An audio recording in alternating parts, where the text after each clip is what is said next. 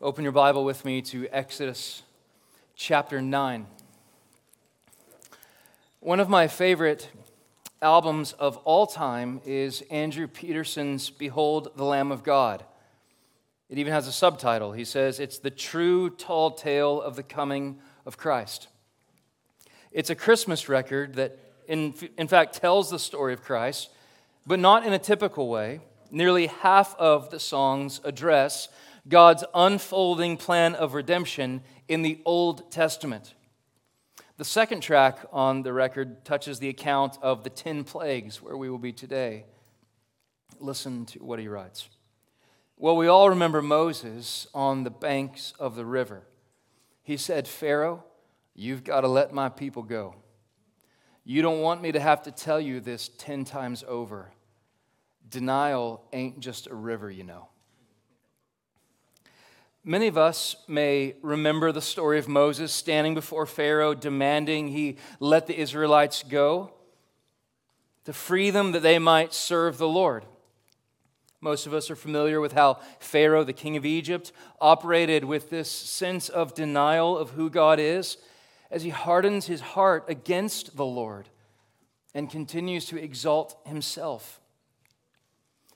Perhaps the mention of the biblical plagues send images of biblical proportion sending through your thoughts. Water turning into blood, bathtubs being filled with frogs, hail crashing down from the sky.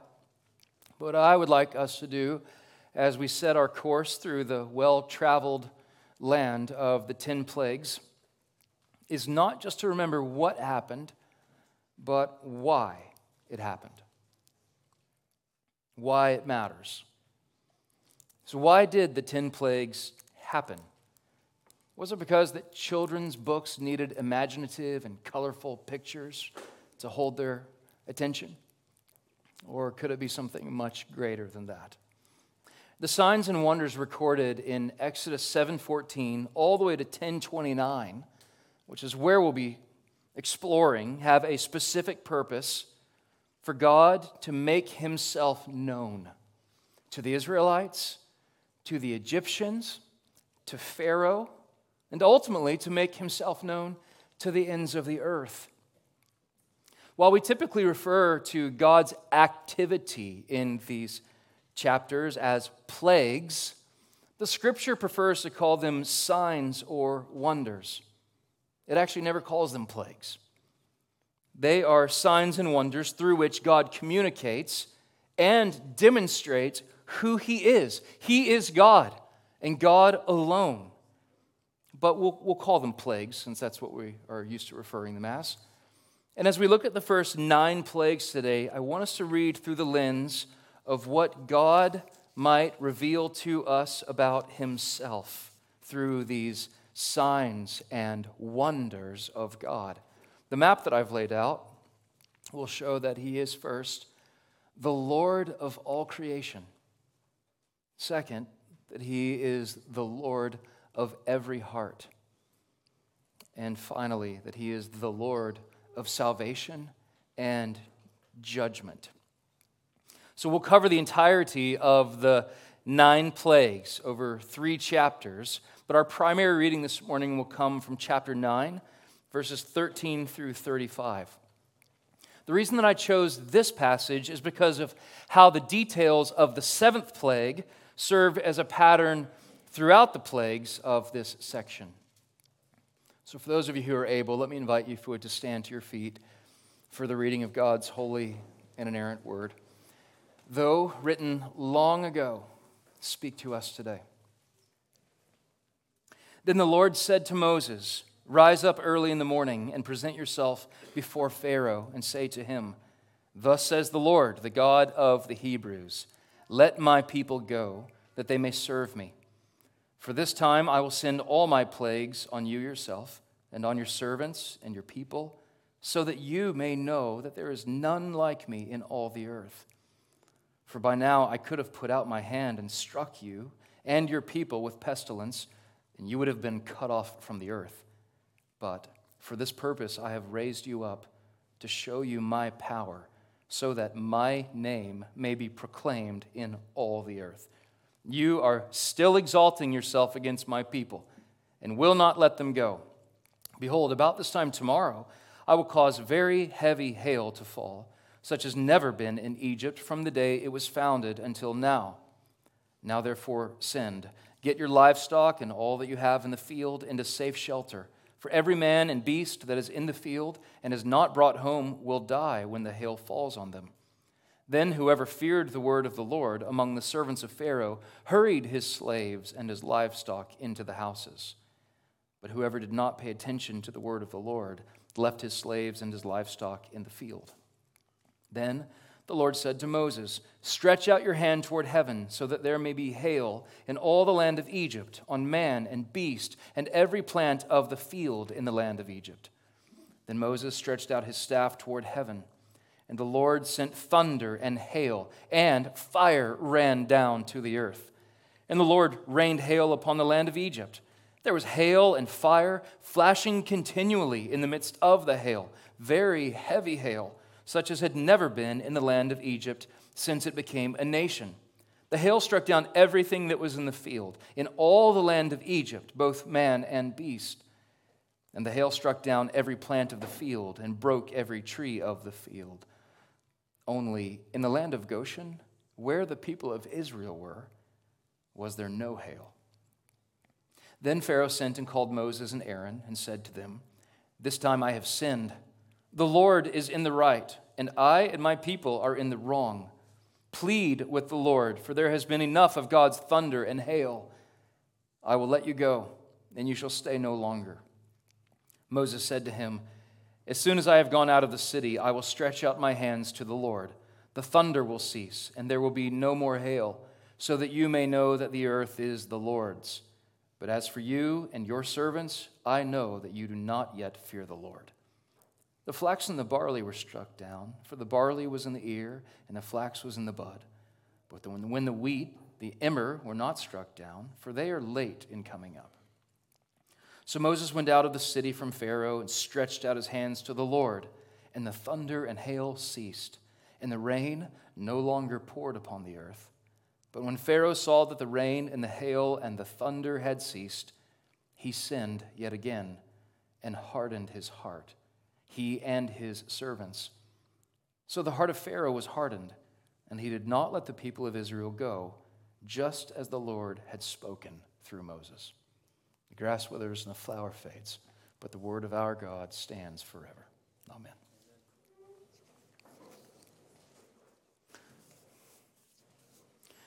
The signs and wonders of God performed in these plagues show us, first, that our God is the Lord of all creation.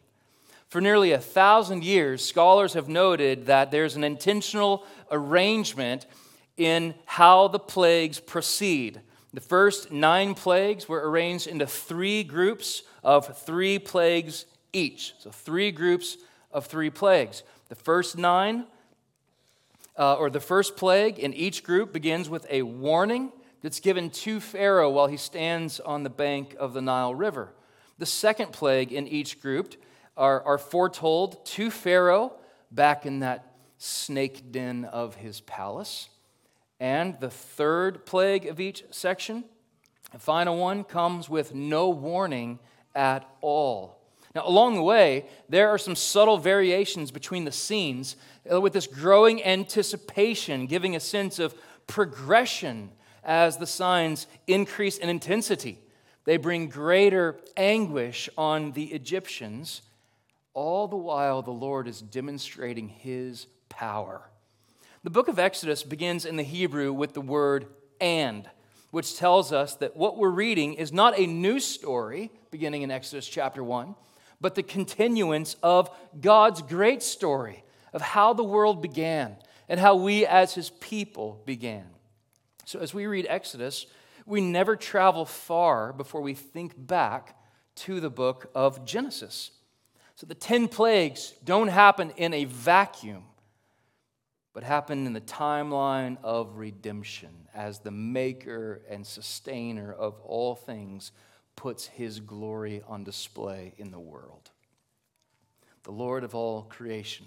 As one hymn writer said, all things bright and beautiful, all creatures great and small, all things wise and wonderful, the Lord God made them all. So as we walk through the valley of these 9 plagues, we want to take note how they each point to the Lord of all creation through a sort of decreation. Instead of upholding the creation like God has always done since He breathed it out into existence from nothing, here we see God send destruction specifically on Pharaoh and Egypt in a sort of decreation. Let's take a quick survey of these plagues and see what this looks like. In the first plague, the Lord turns water into blood. These very waters that the Lord made in the creation account on day 2 are filled then with life on day 5 as God creates all things. Those waters are now transformed into undrinkable, for the animals, unlivable pools of blood. Exodus chapter 7, verse 21 explains how the fish in the Nile died and the Nile stank. Now, hold on that word right there. Remember, Pharaoh says the Israelites stank to him. Now, Moses is showing this divine reversal where now the act of God is creating a stench in the nose of Pharaoh himself. So the Egyptians couldn't drink the water from the Nile. The magicians of Pharaoh attempt to replicate this miracle the way that they succeeded last week we saw with that serpent. And though they are able to find a little remaining water and turn it into blood, they don't solve the problem. Instead, they add to the problem, taking the very little water they could find and also making it unusable as it becomes blood. In the second plague, the Lord sends frogs to inhabit all of the land, including Pharaoh's palace. Moses mentions that the Nile was swarming with frogs. Again, that word is important to us because remember, it's that word that Moses used that showed us what was the source of the slavery to begin with. Remember how Moses said the people of God were swarming through the land because of God's blessing and them multiplying. They become so numerous, they swarm the land. That's a little reminder for us to just think of God as He's moving through here. Well, the magicians of Egypt try to stay in the game, but notice again, they don't make the frogs disappear. Instead, they make the problem worse. The result of their sign is just more irritation for all of the Egyptians as frogs are now found in people's beds and ovens and bowls. Kids, you should say, ooh. Okay, that's pretty weak. Kids, you should say, ooh. It's disgusting. All right, so in the third plague, the Lord takes the very dust that He had used to form Adam in Genesis chapter 2, verse 7. You know, the Bible doesn't leave us wondering how mankind was created. You were created in the image of God, by the hand of God Himself. And this traces all the way back to the dust of the earth. And God makes Adam in His own image in Genesis 2:7 from the dust. Here He takes that same dust and breathes out a multitude of gnats. You can also translate that word biting insects. The gnats in Texas don't bite, but lots of other things do. It wasn't that God was using these gnats to try to balance the ecosystem. These were irritants sent from the hand Almighty to bring exasperation on the Egyptians.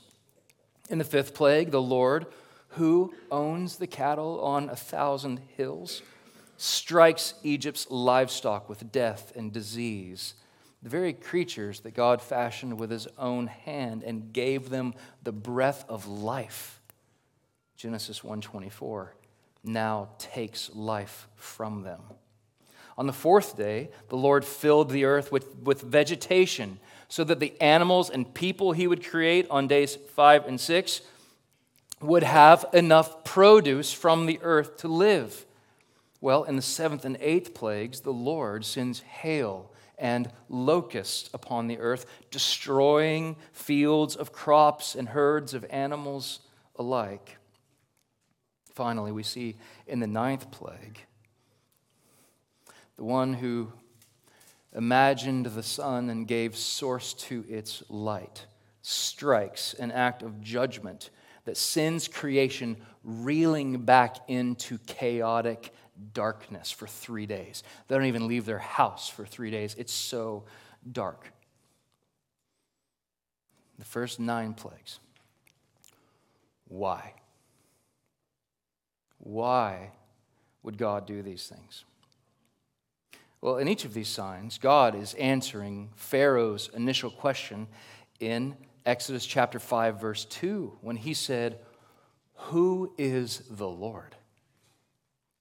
Well, with each of these signs, the hand of God strikes blow after blow. That's the language the Bible uses.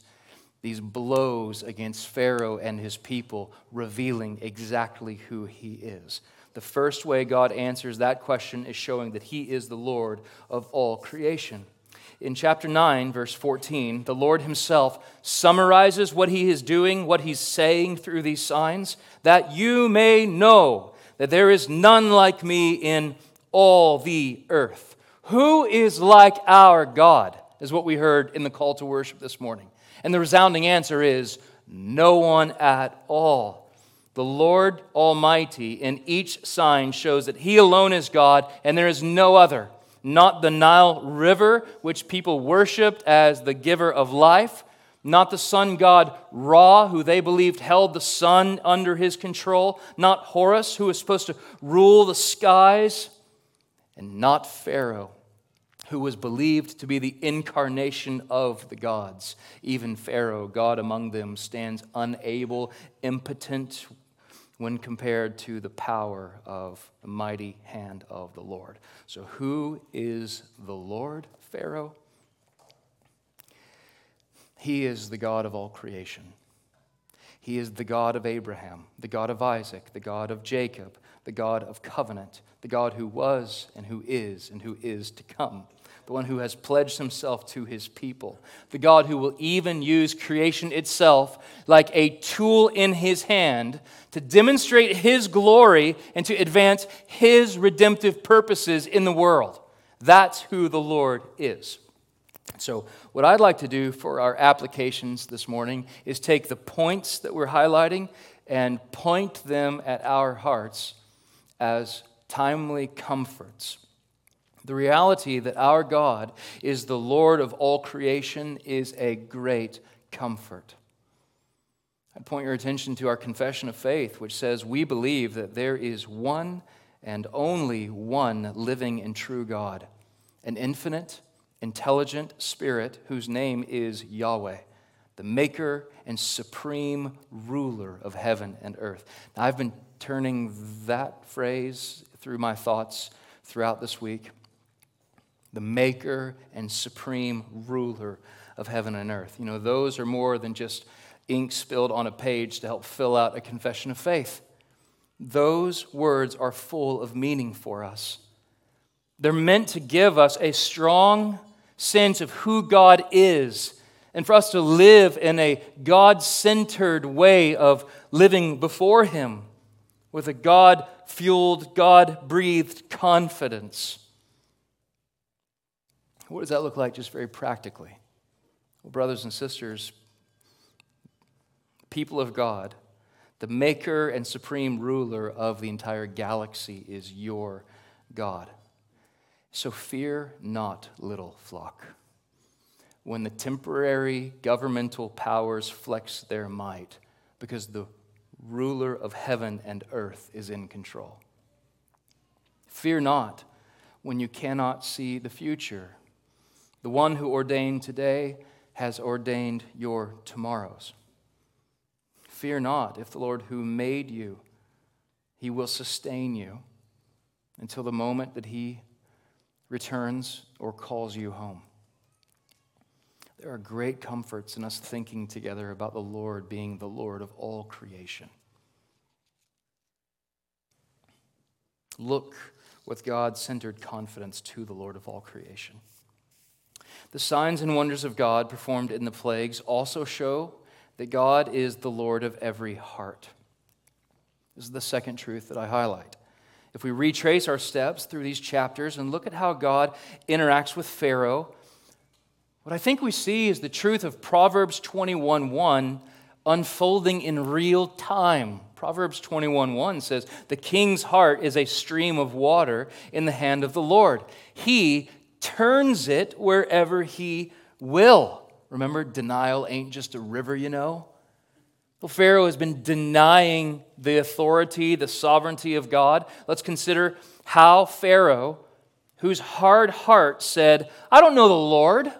Moreover, I will not let Israel go." That was his stake in the ground. And now watch how the Lord, in his kindness, just pulls at the thread of that until there's no stake left.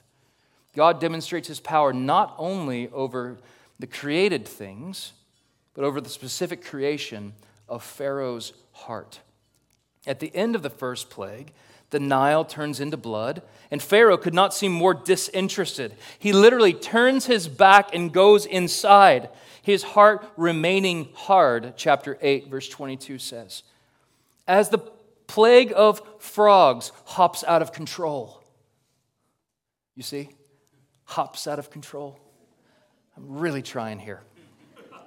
By the time we get to the frogs, we already see his tone start to change. In 8:8, Pharaoh summons Moses and Aaron and begs them to plead with the Lord, "Take away the frogs from me and my people." And he says, "I will let the people go sacrifice to the Lord."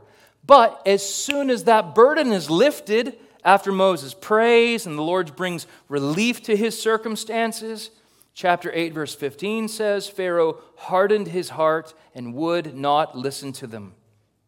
By the third plague, the gnats of the dust, Pharaoh's heart grows even colder. And as the power of the magicians runs dry, at the end of that third plague, they confess, "This is the finger of God."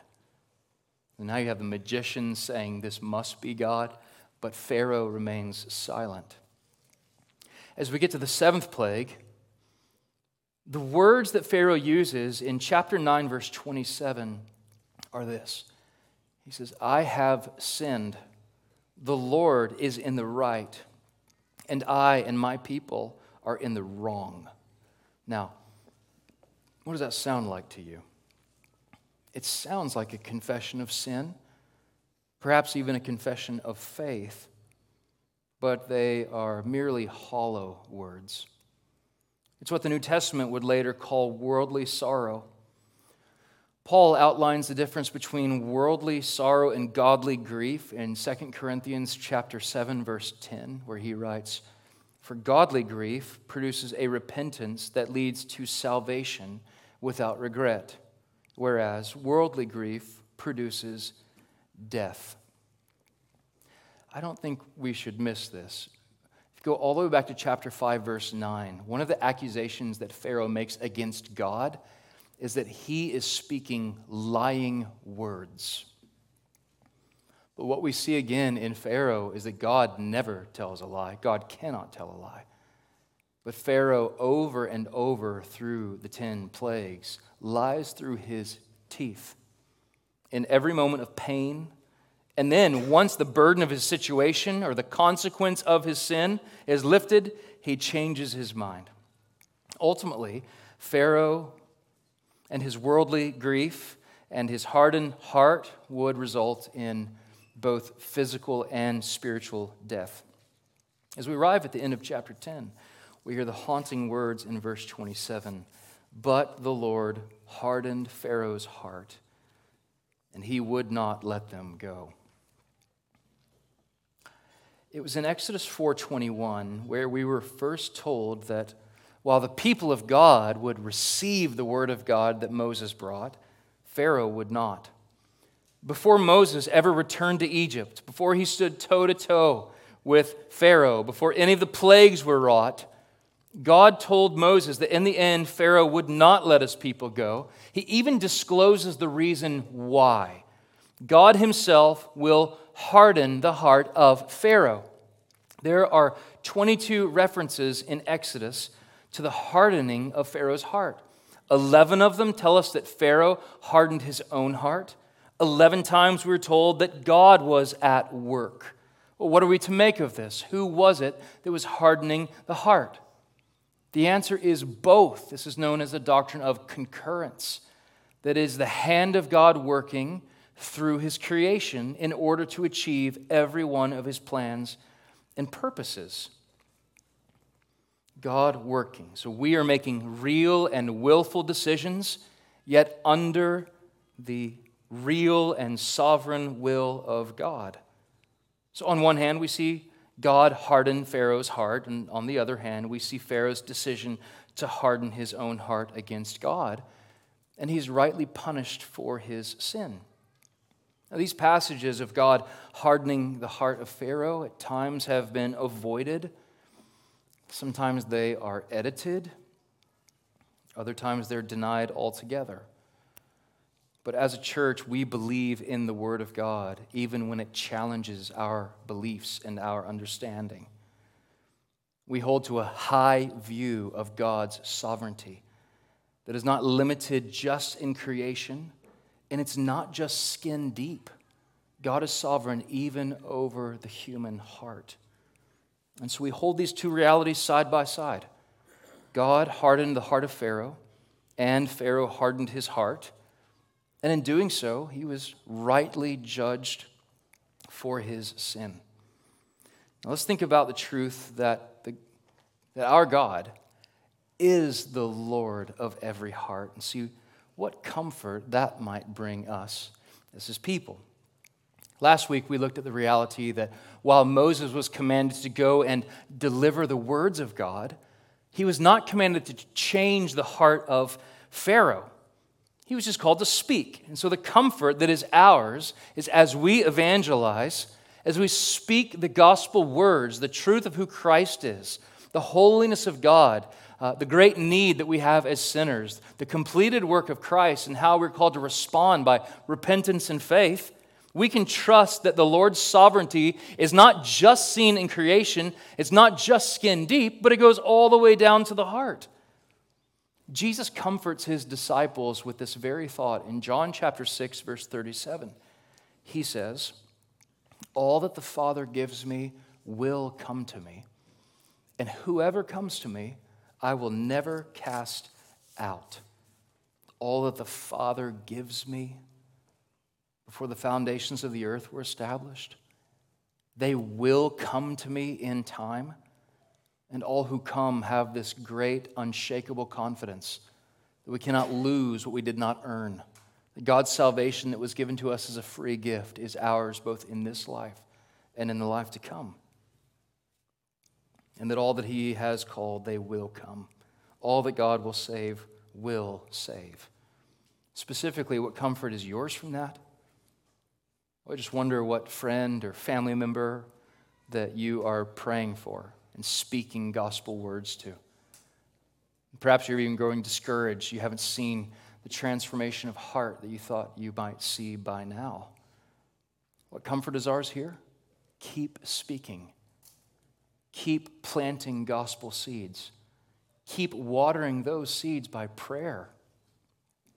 And that the Lord of salvation might, in fact, save and turn their heart of stone into a heart of flesh.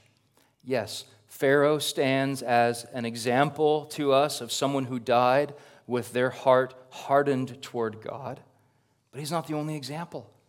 I thought of Paul this week. Paul, whose heart was as hard and dead in sin as Pharaoh's, who was living his life against Christ and against the church, but God, being rich in mercy, because of the great love with which He loved Paul, even when he was dead in his trespasses, made him alive together with Christ. By His grace, He saved Paul. And were we any better? No, our hearts were as cold and hard and dead as Pharaoh's in our own sin. We had made ourselves the Lord of our lives. And God, in His kindness, knocked us off of those thrones and took His rightful place as the Lord of our lives. He is the God who redeems. So our role is not to try to figure out who the Lord will save and who He will not, but to believe in the Lord of every heart, and to live out of this comfort that is ours. That He is the Lord, even of the hardest heart. The final thing I'd point your attention to from these signs and wonders performed by God in the plagues is that He is the Lord of salvation and judgment. Salvation and judgment. The plague narrative never blushes or apologizes for the way that God acts in His dealings with Pharaoh or the Egyptians, and neither must we. They receive the judgment of God because they're not His people. He's the God who judges all according to His own righteousness. The Scripture doesn't also hold up the Israelites as having earned 1 ounce of God's favor by doing anything special to become His chosen, beloved people. He chose them because He chose them. He loved them because He loved them. In the middle of the 4th plague, we begin to hear an interesting development that is a preview of what we will eventually see at the crossing of the Red Sea. While the Lord's judgment falls on His enemies, His people are saved by the provision of His grace. His judgment falls on His enemies, and His people are saved by the provision of His grace. God tells Moses during the 4th plague, as things are just getting unbearable, that there's going to be a division between the Israelites and the Egyptians. Before the flies swarm in, the Lord removes His people, still within the land of Egypt, but to a specific piece of Egypt called Goshen. And it's there that God's children and their children's children and their livestock won't be affected by these continual blows toward Egypt and toward Pharaoh. So listen to this in chapter 8, verse 23. You'll read there, it says, I will put a division between my people and your people. Another way to say that, if you have an ESV translation, there's a little footnote there that says, another way to render that is, I will set redemption between my people and your people. Now that is an interesting phrase. God will set redemption between His people. And we see the evidence of this redemption in plagues 5 through 10. As the judgment of God rains down on Egypt, while His people are sheltered from each act. So as the livestock in Egypt all grow sick and die, the livestock of the Israelites all flourish. Chapter 9, verse 7. As boils come down on the magicians and Egyptians, there's no mention of the Israelites being affected whatsoever. Chapter 9, verse 11. As driving hail pounds down upon the crops in the land, strikes down every plant of the field, and breaks the trees of the pasture, Moses wants us to see in chapter 9, verse 26, back to these words, only in the land of Goshen, where the people of Israel were, was there no hail. And then we see in the 9th plague, the land of Egypt is covered with a thick blanket of darkness. They can see nothing. They don't even leave their homes for 3 days. But chapter 10, verse 23 says, but the people of Israel had light where they lived. He is the Lord of salvation and judgment. As we see this division, as we see the redemption of God extended to His people, incredible comforts run to our hearts. So as the people of God, we have been shielded from the punishment of our sin only by the blood of Christ. We too deserve to sit under the lightning and thunder of God's judgment. Because of our sin, we deserved what was fair. So maybe a moment ago, some of you, thinking about God hardening the heart of Pharaoh, thought, that's not fair. I knew a guy who once said, well, the fair's in October. But that's not fair. But what we know by reading Scripture is that what is fair for each of us who have sinned and fallen short of the glory of God is a due and just punishment from God because of our sin. That's what's fair, to experience the judgment of God. Yet because of the work of Christ, for any and all of us who are in Christ, we have been set aside from the wrath of God. A division has been made between what we deserved and what we've been given. He has set redemption between us and his wrath, because on the cross, perhaps the most miraculous sign and wonder, the cross and the resurrection of Christ, God's wrath was satisfied once and for all. We did not earn 1 ounce of his favor. We did nothing special to become his chosen and beloved people. He chose us because he chose us. He loves you because he loves you.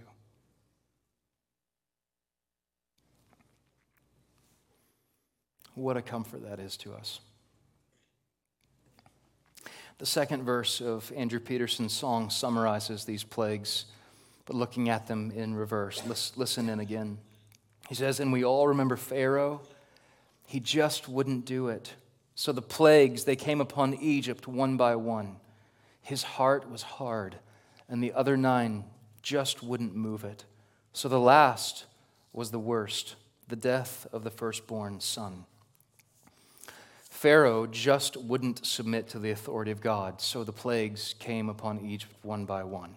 His heart was hard, and no sign from heaven, no wonder of God would humble it. And so next week we will be studying the 10th and final plague, where the Lord's judgment passes over the Egyptians and the Israelites alike.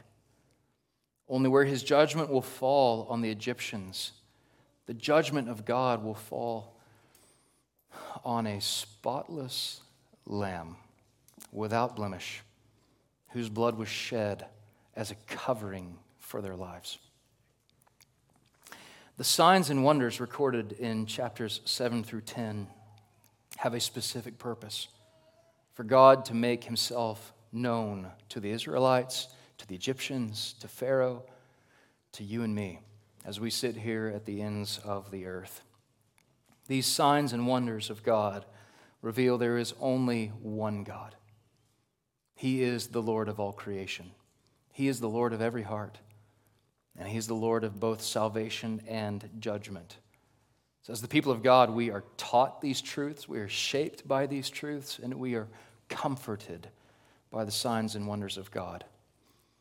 And to any of you who this morning would freely admit that you have hardened your heart toward the Lord, you've never trusted in Jesus Christ as your Savior, you've never repented of sin and turned to him, come to the end of yourself, not living as Pharaoh with pride toward God, but living as Paul, a prideful man who humbled himself in the sight of God and was saved. Jesus stands ready to receive you. We encourage you, repent of your sin and trust in the Lord Jesus Christ. You will be saved. Look to the signs and wonders of God. Let's pray. Father, I thank you for your word that is a light to us. I thank you that you've not left us guessing who you are, but you have revealed yourself.